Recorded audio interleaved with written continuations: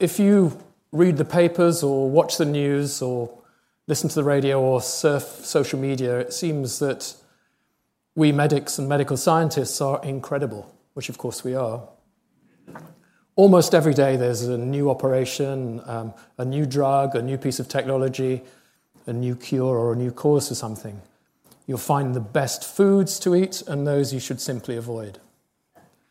Now, it seems that there is this rapacious public attitude for health and medical stories, and of course the media are a leading source of health information for the public, and the way in which public health messages can get distributed as well.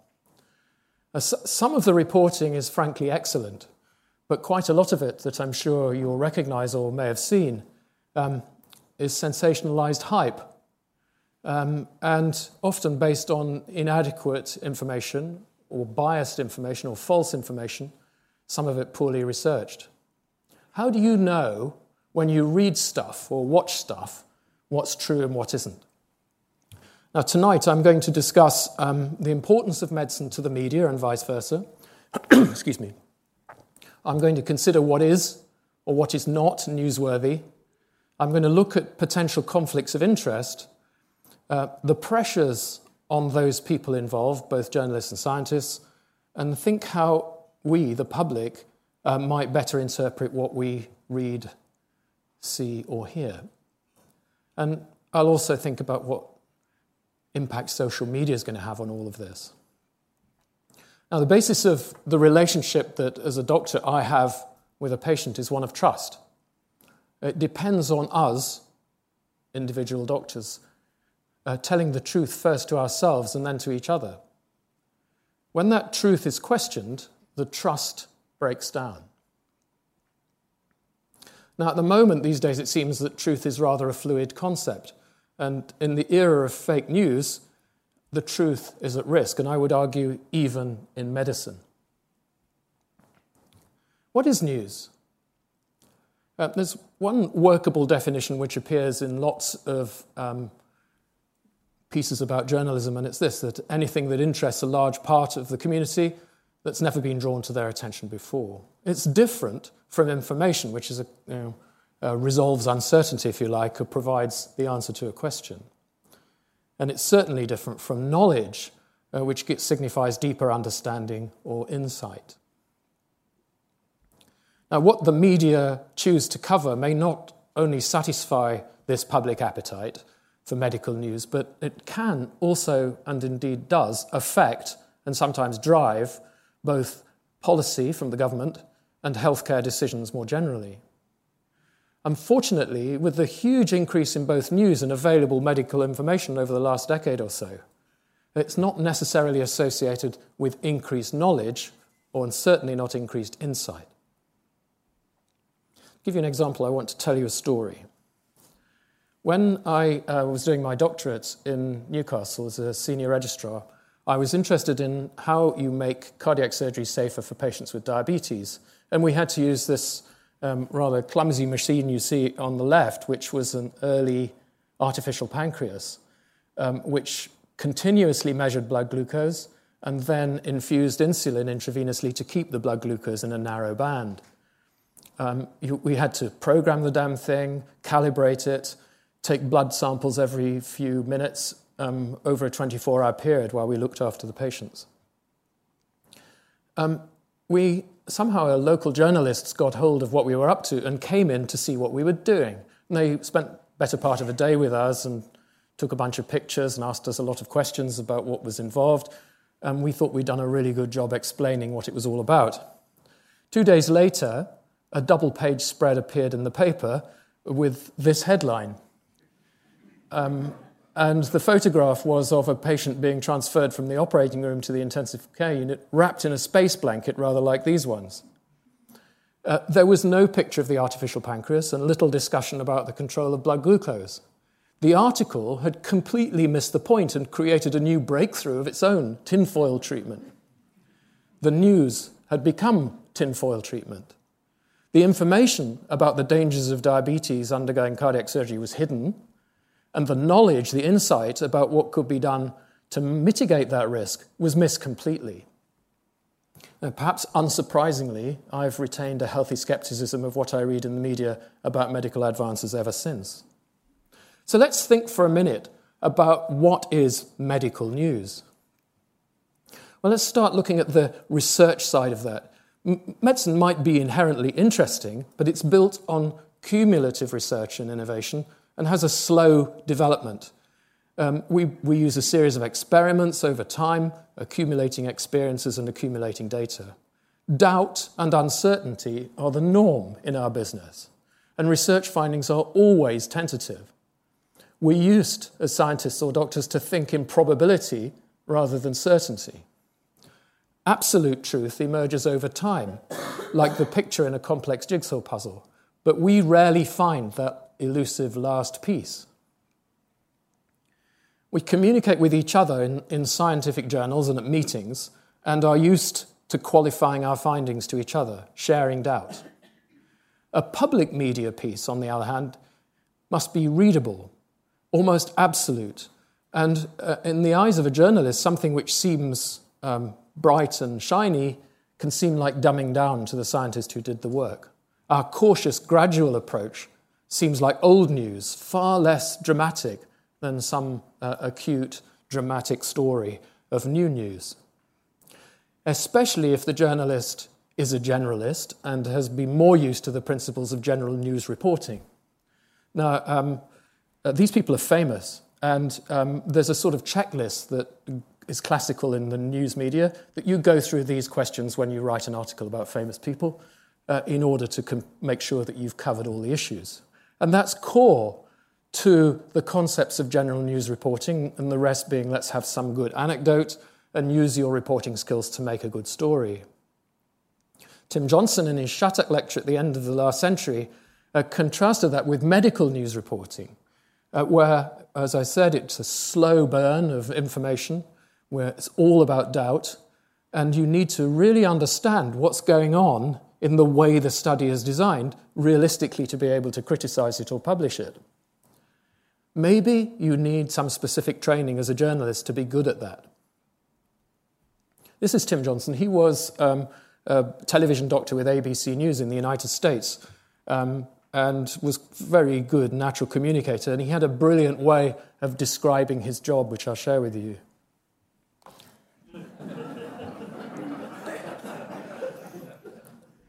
Now, in the UK, we're used to public service broadcasting and put pretty well great store by the concept of its independence and its editorial integrity. But we mustn't forget that that's not the same goal in the commercial media, where it's there to make a profit. News forms part of a business plan, and medical news is profitable. A media owner is concerned about the reach of their newspaper, the readers and the population of readers that they face, and particularly, if you like, the social class of those A, B, C, D, so that they can target advertising to generate advertising revenue and get more money for the shareholders. The first page, the front page of a newspaper is being described as the most coveted real estate in journalism because it attracts, like in this paper, high-cost advertising, and incidentally, it also has all the words that I'm going to draw your attention to later that you don't want to see in a medical report. But health news sells. It may increase readership, and this real estate makes real money through the advertising revenue. Now, interestingly, the stories that you come across in the mass media are surprisingly, given the way we all talk about bad news selling, and the medical stories are overwhelmingly positive. It's good news that sells medical articles, much to everyone's surprise, I think. It's probably worth considering then where the stories that we see, hear and read come from. They draw on an enormous range of sources to create the news. There are innumerable medical journals, and we have lots of international meetings to discuss our findings. The media, once they obtain these stories, can then frame the news or set an agenda. And by framing, they're covering selectively certain topics telling us facts, covering controversies. For agenda setting, they're picking out individual issues and at the exclusion of others in order to change policy and practice. That's an editor's decision. Picking the right story is tough. They've not only got to find the story and collect the information, but tell us a story. And everybody in the business has to exercise considerable judgment to make sure it's the right one. Johnson described it as the U2 syndrome. If the editor, the anchor, or the chief reporter becomes interested in something, then you too, the public, must be interested as well. Another producer said you've got to have a hook. News selection is what it's all about. You need to get your article into the paper, past the editor, and to do that you need a good story. Sensationalism is the easiest way, something that's really major, like a massive epidemic. Something new, especially if it's associated with technology. Something controversial, something that's directly affected your known audience, and newspapers these days know their audiences very well. Something that has local involvement with identifiable people or an individual. And if there's a moral or ethical dilemma, that helps. And if you've got a single, gripping, personal story about an individual, that's really useful to get it in there. Now, the problem with sensationalism is the risk of overemphasis. Recent new health hazards tend to be over-reported in the mass media. We look up here, SARS, and this is from 2003, SARS and bioterrorism were associated with a tiny number of deaths worldwide, but look at the amount of media reports that they got covering them, whereas inactivity and smoking were associated with massive numbers of deaths and hardly any media reports. Now, it would be disingenuous to say that the media hadn't had something to do with our changing attitudes to smoking and AIDS, but those were public health strategies in which the media was initially an unwilling and later a willing partner. So our public perception of risk is biased by the overestimation of small probability events, amplified by media coverage. And reporting particular areas of science is heavily influenced by politics and celebrity. Here's an example of that, looking at spinal injury. That's the number of publications on the vertical axis. And this is when one of the first Bush restricted research into stem cell science, a sudden boost in publications. And this is when Christopher Reeve, who was paralyzed, if you remember, died. And there was another great flush of publications about this. So the politics and the celebrity are going to influence what you read. Much of the news that the journalist is drawing on is actually quite derivative. They come from stories that they might get on The Wire, from other newspapers, especially if they're abroad, from direct personal contacts within medicine, and of course from our professional journals and the meetings that we go to share our findings.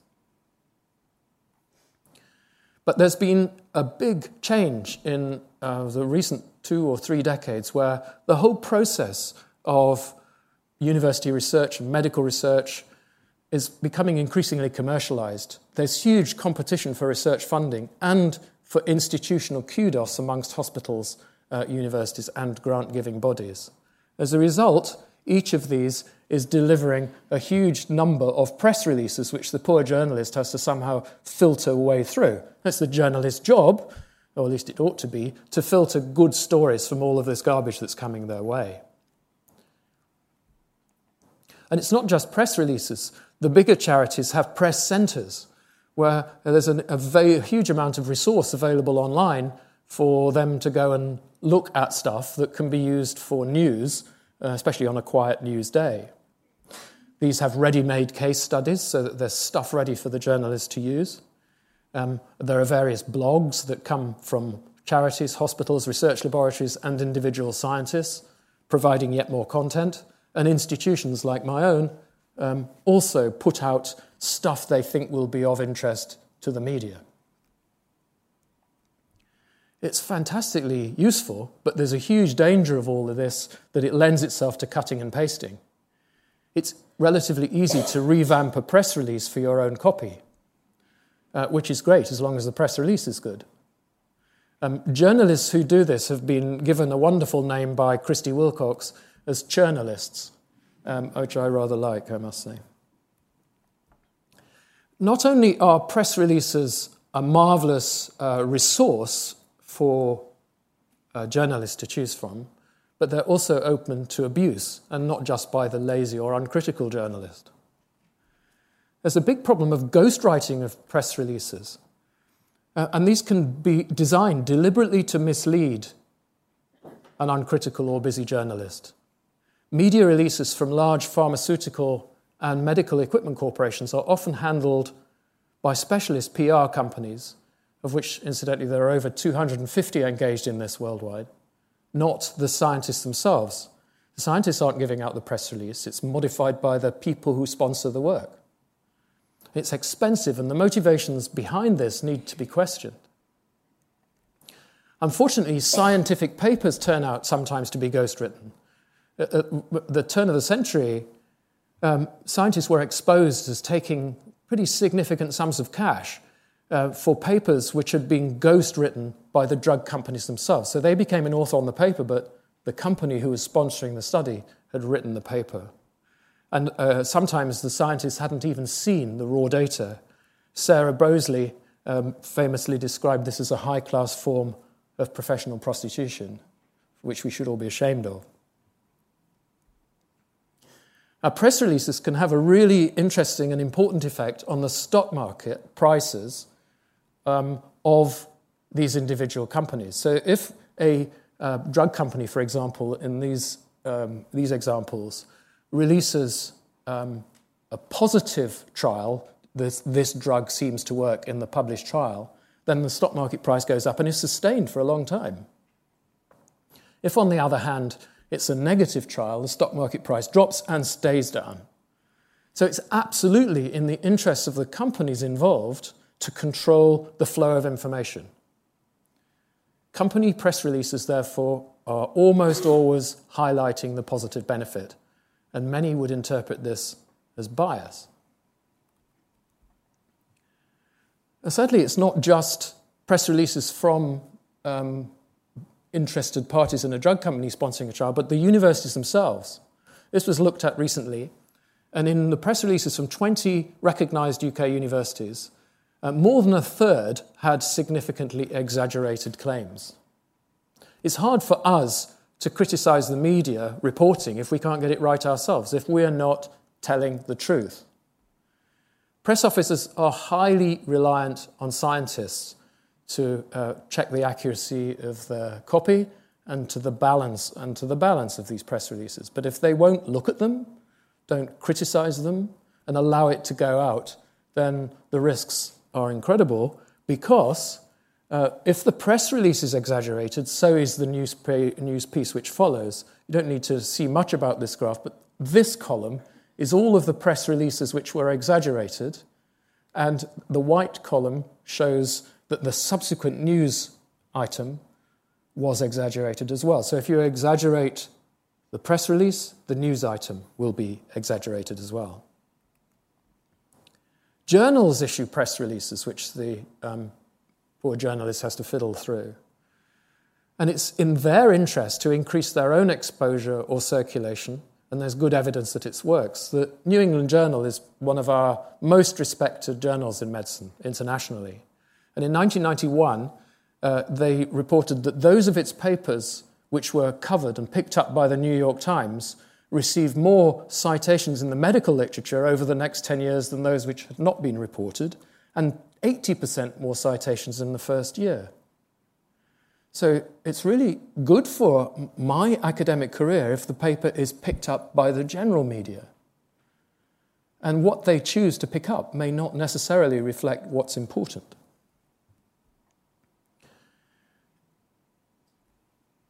There are other ways in which industry tries to get news out. And this has been called stealth advertising, and they will employ third-party experts or public relations departments who are very good at giving misleading names to such connections. So grassroots organizations is what they often associate with industry-funded lay patient groups.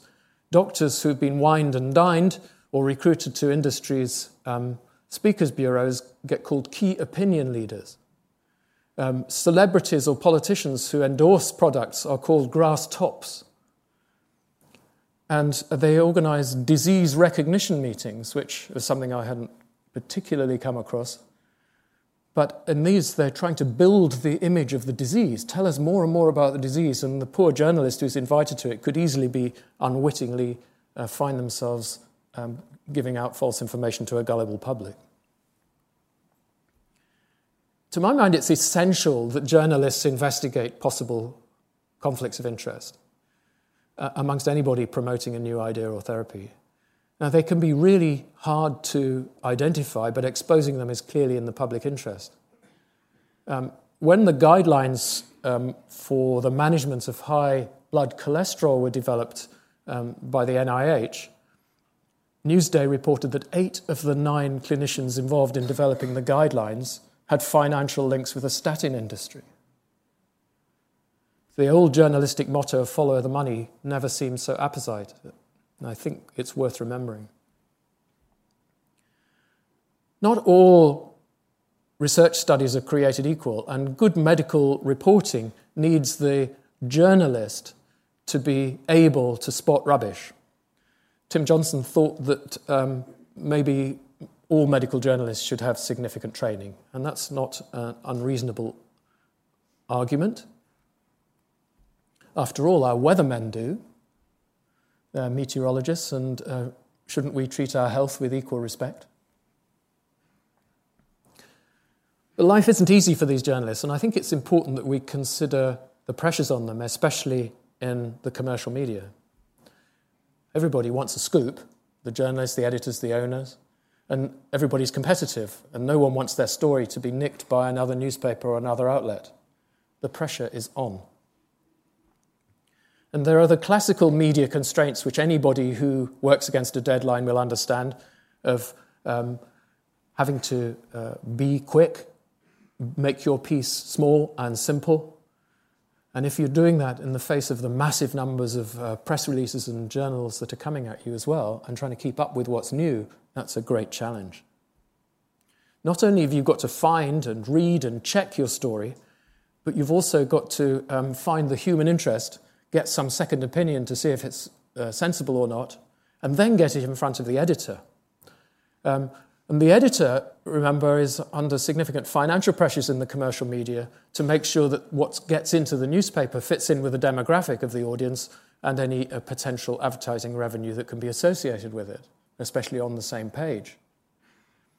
So the daily schedules of a journalist are going to be really, really hard pushed to get it then past the sub-editor, who will write the title probably, and get it ready for the deadline that's coming along. Now, the role of the article title is usually modified by a sub-editor, and the title is particularly important.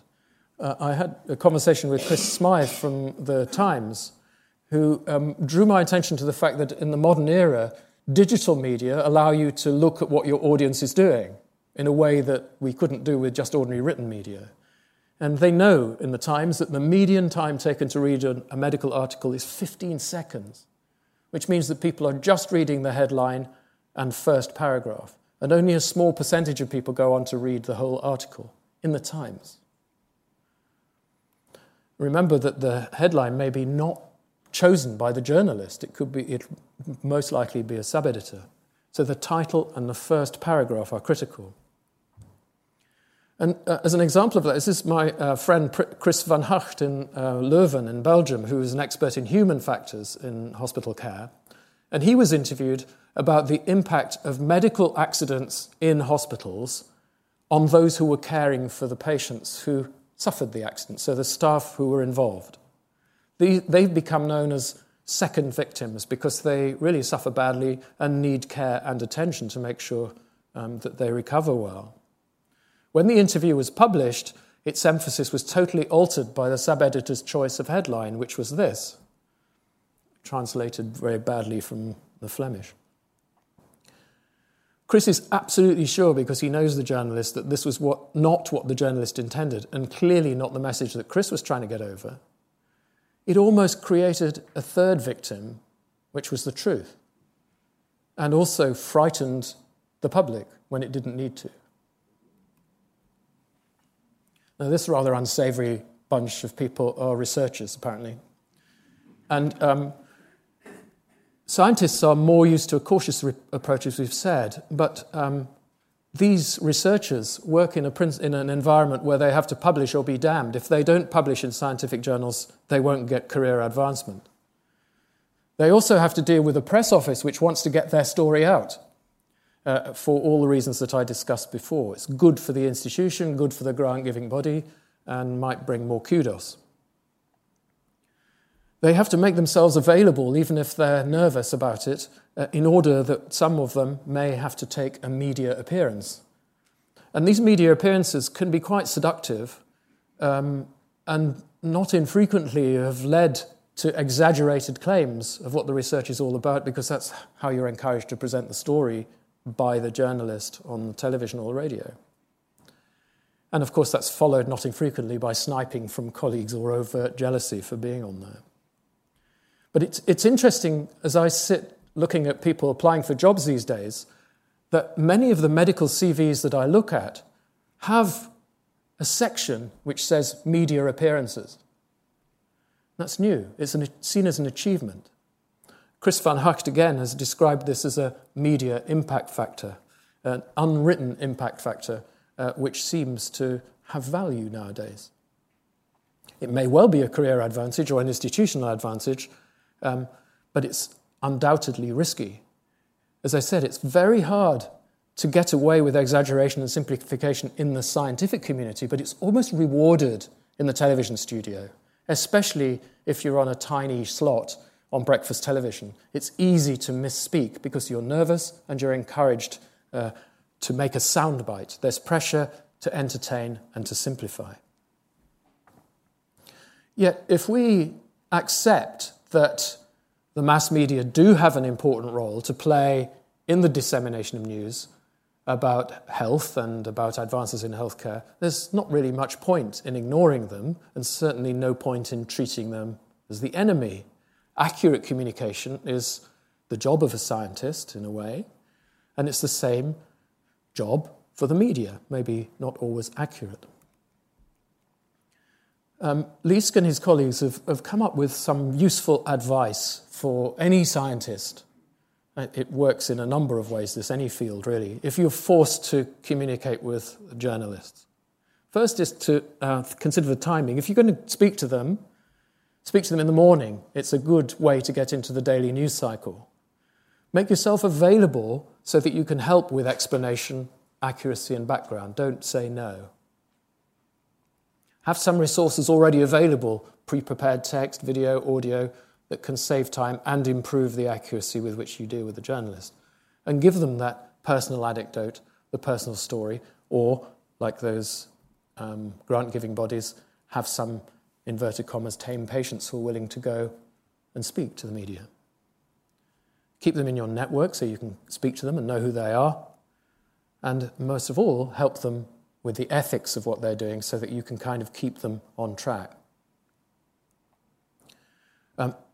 We've got to live up to our ethical standards to make that a realistic assumption, and as we've said before in these lectures, and that's not always the case. Now, I want to talk now a little bit about misinterpretation. This classic quote from Disraeli, or attributed to many others as well, reflects not only a systematic distrust of statistics, but our recognition that they can be manipulated. And also a widespread ignorance, I think, about how they can be interpreted. And yet, all of medical research is completely dependent on appropriate study design, high-quality measures, and the proper selection and application of statistical methods. Otherwise, how can you interpret the results?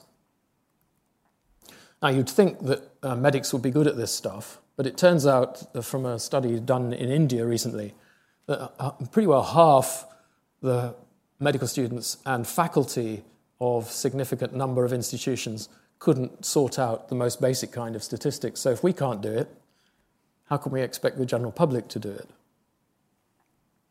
And this, I think, is quite alarming, first of all. I hope it's not universally true that this is the situation, but it's worrying and needs to be considered.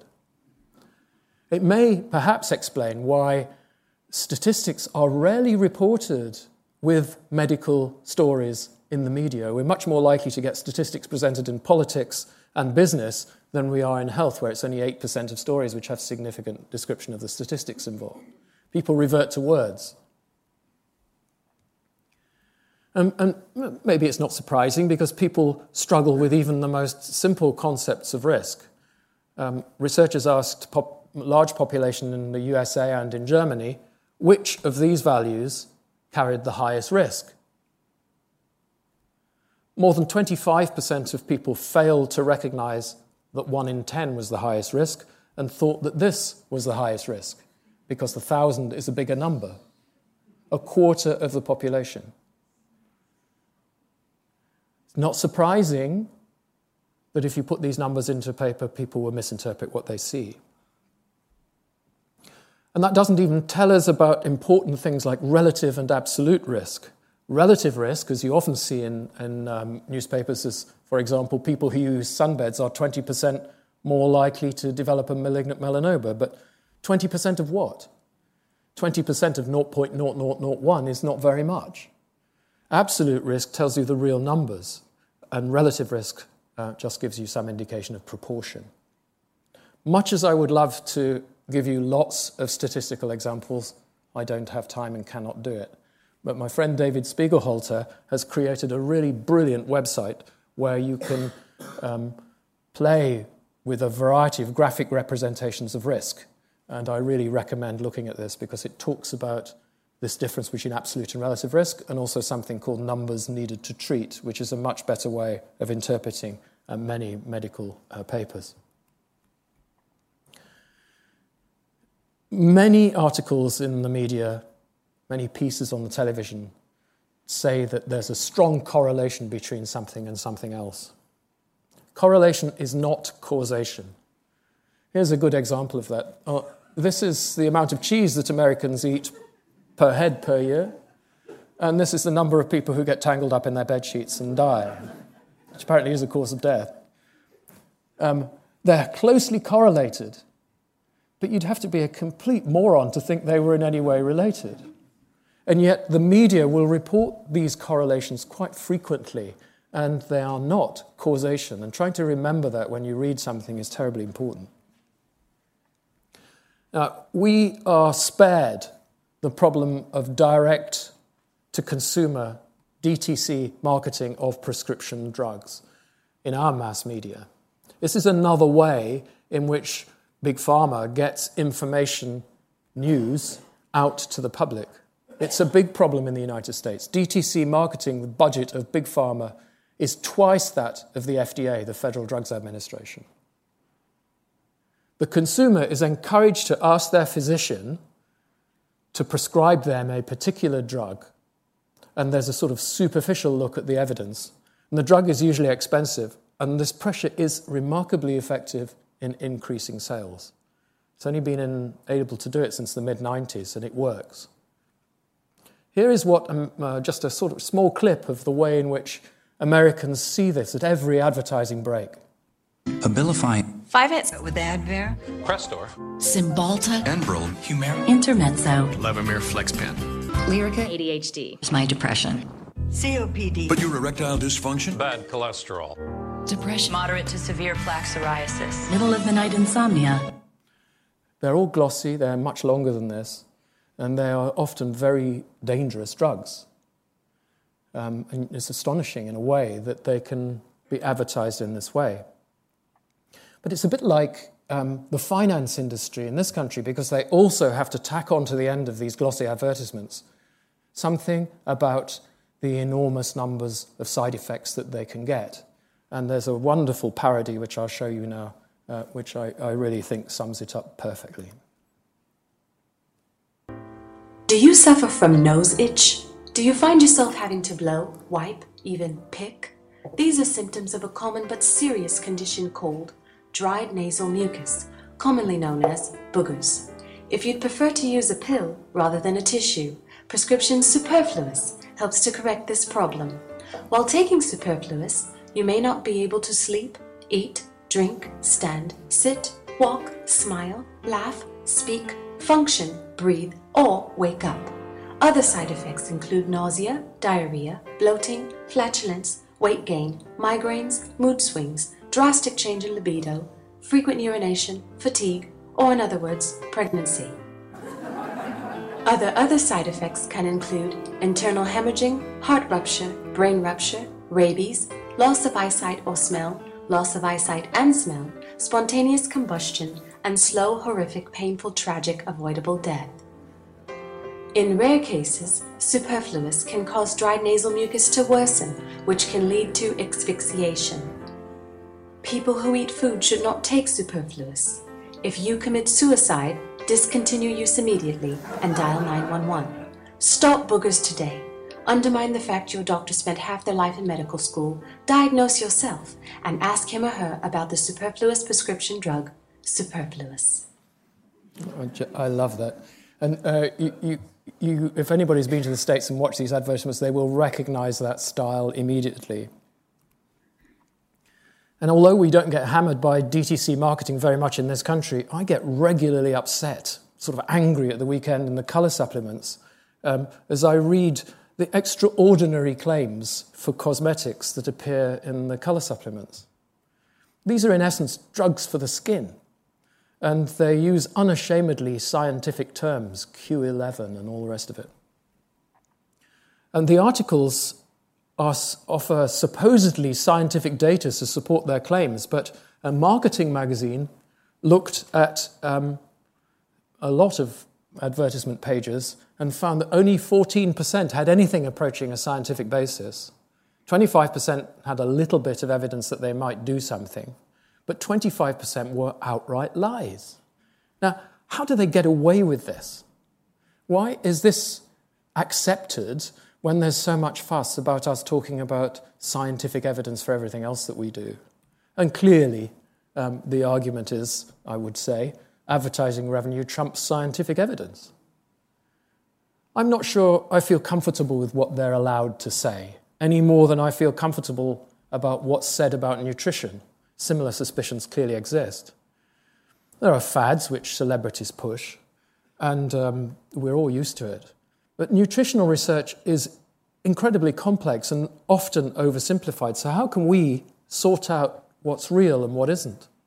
It turns out that an enormous number of nutrition studies are funded by industry. It's always a good idea, as we did before, to say who paid for this, who benefits from this. I haven't got time again to go through lots of examples, but I can recommend this source, which is the Harvard School of Public Health, and it's listed in the handout, because you can go there and see which of these stories is real and which isn't. Let me turn to broadcast media. Television still dominates as a source of news in the UK, but it's declining. It's falling over the last 4 years, and the use of the internet as a source of news is increasing. Television and radio and newspapers are about a third of the market in this country. And there's overlap, of course, because people use more than one source. But there is extensive coverage of medical news on TV, and television doctors are commonly seen and become celebrities in their own right. Here are just a few. Mostly they're there because they're excellent communicators, and they do act as a vital link between science and the public, and if given time and space by their editors. But in some countries, maybe the majority of countries, there are daily syndicated medical television talk shows, like this one, which is Dr. Oz, some of you may have seen. He's a cardiac surgeon, like me, and he's worth a lot more. But the data he presents have been looked at and are very questionable. Only half of all the recommendations he made over a given period had any important evidence to back them up, and that included a case study. The evidence was frankly contradictory in 15%. The benefit was only quantified in a small proportion, and it was incredibly rare to disclose a conflict of interest. And television reporting often overemphasizes the rare and dramatic over the common and harmful because it suits the medium. And it does so not only because it's sensational, but because it's relatively easy to cover in a short time that's available for reporters. And in local TV, where most Americans get their news, it's much worse. Young or generalist journalists often end up delivering the medical news in short, ill-informed soundbites. The average story in a local medical news item in America gets 45 seconds. 45 seconds to tell you something about an important paper. And you're being told it by someone who doesn't actually know anything about it and hasn't been given the time to analyze it. There's blatant commercialism, a disregard for uncertainty, and little coverage of health policy. It's a huge risk. Now, broadcasters often invite people of opposing views to argue their case. They do so because it might be a duty, as it is for the BBC, to present balanced coverage, or because they want to use conflict between two sides to make the issue interesting. That's a sort of Trump approach, isn't it? But it's important to hear all sides of an argument, that we would all like to do that. And we've got to remember, though, that viewers and listeners can easily be misled when one side is presenting something that's simply implausible or demonstrably untrue, as was the case with MMR and autism, where you will remember on the television and the radio, after Andrew Wakefield's paper, which was retracted, scientists who had overwhelming evidence that there was no link were put up against people who were passionate about the anti-vaccine argument, but with no scientific data to support it. And recently, Nigel Lawson got into a spat with Justin Webb over climate change, and the enormous amount of evidence that there is for climate change, which Nigel Lawson denied, was not pushed hard enough by Justin Webb and was seen to be an example of poor balance and fairness bias. This is Aaron Sorkin, who wrote that brilliant West Wing, for those of you who've seen it on television. And he put it very well. I think this is a really good example of fairness bias. He said if the whole Republicans walked onto the floor of the House and said, "The earth is flat," the headline in the New York Times the next day would be "Democrats and Republicans can't agree on the shape of the earth." It doesn't matter that it's nonsense. If it's nonsense in general media, what must it be like on social media? Almost half the world uses social media.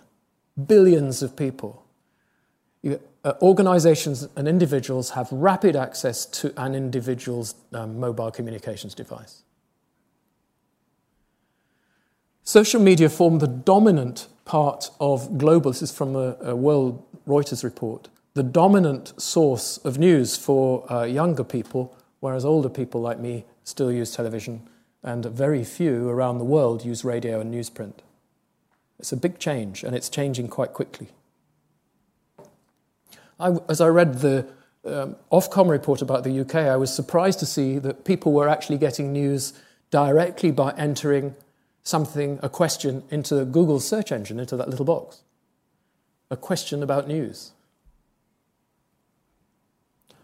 Half the population don't trust the news that they read anyway, and only 18% feel that social media can be trusted.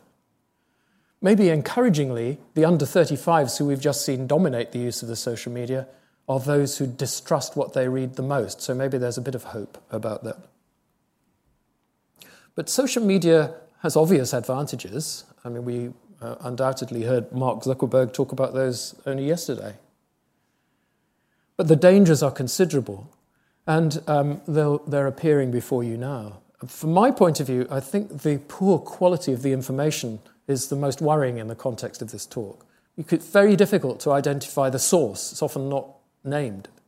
It's inadequately challenged, and the medical information that creeps out may be incomplete, anecdotal, or unreferenced.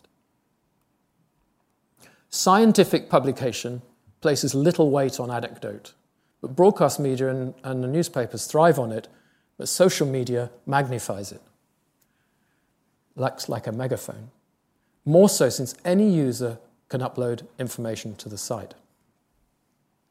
The internet is a fantastic tool for the distribution of medical information and news. And in fact, all of professionals I know use it to post information in one way or another. It's encouraging that the most trusted reports in 2013 and a big Price Waterhouse review were posted by doctors, nurses, and hospitals. Makes you feel quite good, doesn't it? But that means almost half the population don't trust it, I suspect. And anyway, who doesn't use Google? I do. I search for things in Google in the usual way, typing something into the box. But I also use Google Scholar and PubMed as access to the medical literature. And if you work for a university, you have MetaLib that allows you to go and find the information very easily. PubMed, Google, and Google Scholar are available to all of you. And certainly in my practice, my patients and their parents use it all the time and emerge fully informed by the time they arrive in my clinic. But you've got to remember that in Google, what comes up top is weighted by advertising. Somebody may have paid to get that information in front of your eyes. And when you do finally get through to the paper via hyperlinks in all of those journals, you have a TLDR problem, too long, didn't read. Medical papers are hard to read and they're complicated, and people will half read them or not read them, and so they're left with the headlines of what they're doing and not much insight. So how can we cast a critical eye over what we find in the media? Well, fortunately, there are some resources out there. This is a website which hardly anybody knows about, sadly.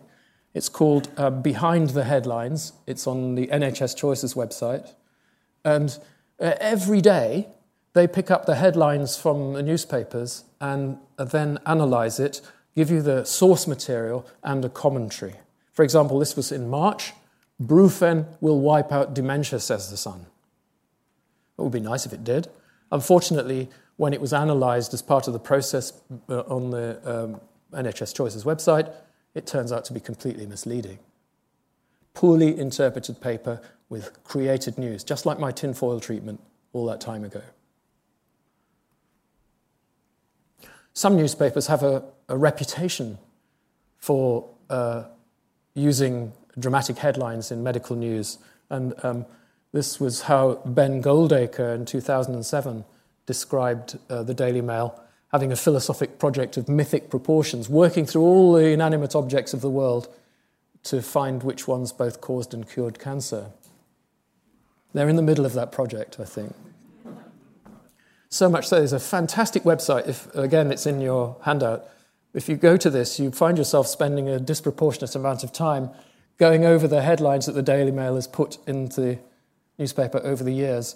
And not only are the inanimate objects both curing and causing cancer, but usually both. There's another great resource of criticism in the United States, looks largely at their media, but it's freely available to us, called healthnewsreview.org. And they give a beautiful list of 10 things that in the ideal world the critic would look at to work their way through an article. It's in your paper, so I won't read it. But it is useful. None of us have that much time, but if it matters to you, if you want to know whether the paper you're reading is true, it's really good. Or the article you're reading is true, it's useful to go through this list. For those of you who don't know what disease mongering is, it was a term christened in the early 1990s by Lynn Payer, who said it was to define the process of convincing people who are well, or at least asymptomatic, that they require medical attention. So what have we learnt this evening? Well, first, this is a big topic and an important one, and I think when I started to write about it, I hadn't realised quite how big, otherwise I'd have written my whole lecture series about it. So I've left the written essay you have is longer and contains more examples and some links. The relationship between medicine and the media is complex. It seems almost everybody has an interest in it, and we feed and foster each other's interest. There's plenty of human interest stories in medicine, and it overlaps a lot with politics and finance, so it's easy to see why it ends up in the public eye. And it helps sell newspapers, so editors like it and owners like it. But there are cultural differences. Our slow medical science is at a different pace to the fast news cycle which it has to feed. Culturally, you're dealing with a shorter attention span on the right-hand side than the left. Organisations and individuals, including hospitals, grant-giving bodies and universities, try to manipulate the media, and this is done most professionally by big industry. I think the truth is at risk, and this is worse in the area of social medicine because it's not so well checked. To sort it out, I think scientists must tell the truth as much as possible. We should then help the media. And journalists should be critical and investigative, not trust what's given to them. But editors will edit. They will place the articles they want or that meet the needs of their owner in places and hide others. It's very distressing when you've worked hard on some science and a journalist comes and talks to you about what it is they want to publish and then spend ages with you writing something really good and it never gets published because the editor doesn't want it in the paper. We should be skeptical about what we read because an awful lot of it is not very good. But the tools are there to help us find the truth. And if we know where they are and we're encouraged to find them, then we can. NHS Choices, Behind the Headlines, healthnewsreview.org. But you need to have your antennae triggered if you're going to know that you should look carefully at something. And here are a bunch of words similar to the ones I showed you on that front page, which should have you really worried. There is nothing in medicine that's so simple or so transforming that it can be described accurately by these terms. If you read them, I prescribe a large dose of salt. Now, many of the journalists I've met during my career have had incredibly high ethical standards, and I've come to respect them hugely. I love investigative journalism. They understand the importance of being informative and having some degree of social responsibility. They're naturally curious, they're suspicious, and they look for a truth within the story. Hopefully they can use these skills to see through the bullshit and deliver a clear, precise précis of the topic they're addressing. I like to think of good journalism as a critical friend of society in general, helping, in our case, the public to see through bad science or bad medicine. People have suggested there ought to be a group of experts, sorry, Mr. Gove, in case you're there, to filter what gets released. Or perhaps scientists should actually work more closely with newspapers and they should employ more of us to look at that. Or maybe you should just make editors accountable for what they publish and for their content. The balance is really not very closely related between reward and accountability and consequence. It seems easier than it should be to publish rubbish, and the consequences are few. And yet, in medicine at least, the truth is critical because our lives depend on it. We can be harmed by taking the wrong advice or doing the wrong thing. Unless we wish to exclude the public from this knowledge or from policy decision, we have to work with the media and not against them. And we need to understand them and their pressures and their goals. Otherwise, we won't be able to identify or respect that precious truth, which is what we, I think, should be searching for in our work. Now, this is my last Gresham lecture, and I have tried in it to give you an insight into an amazing world in which I work and have had the honour to be part of for so many years. I hope I've shown you not just what we do and why we do it, but also to introduce you to some of the ethical and economic and organisational, emotional, political issues we face and will continue to face.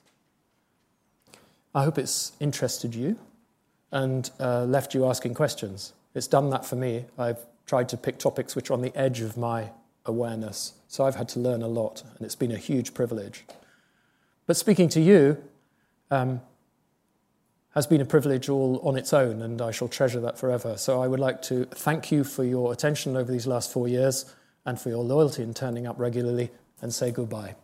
Thank you very much indeed.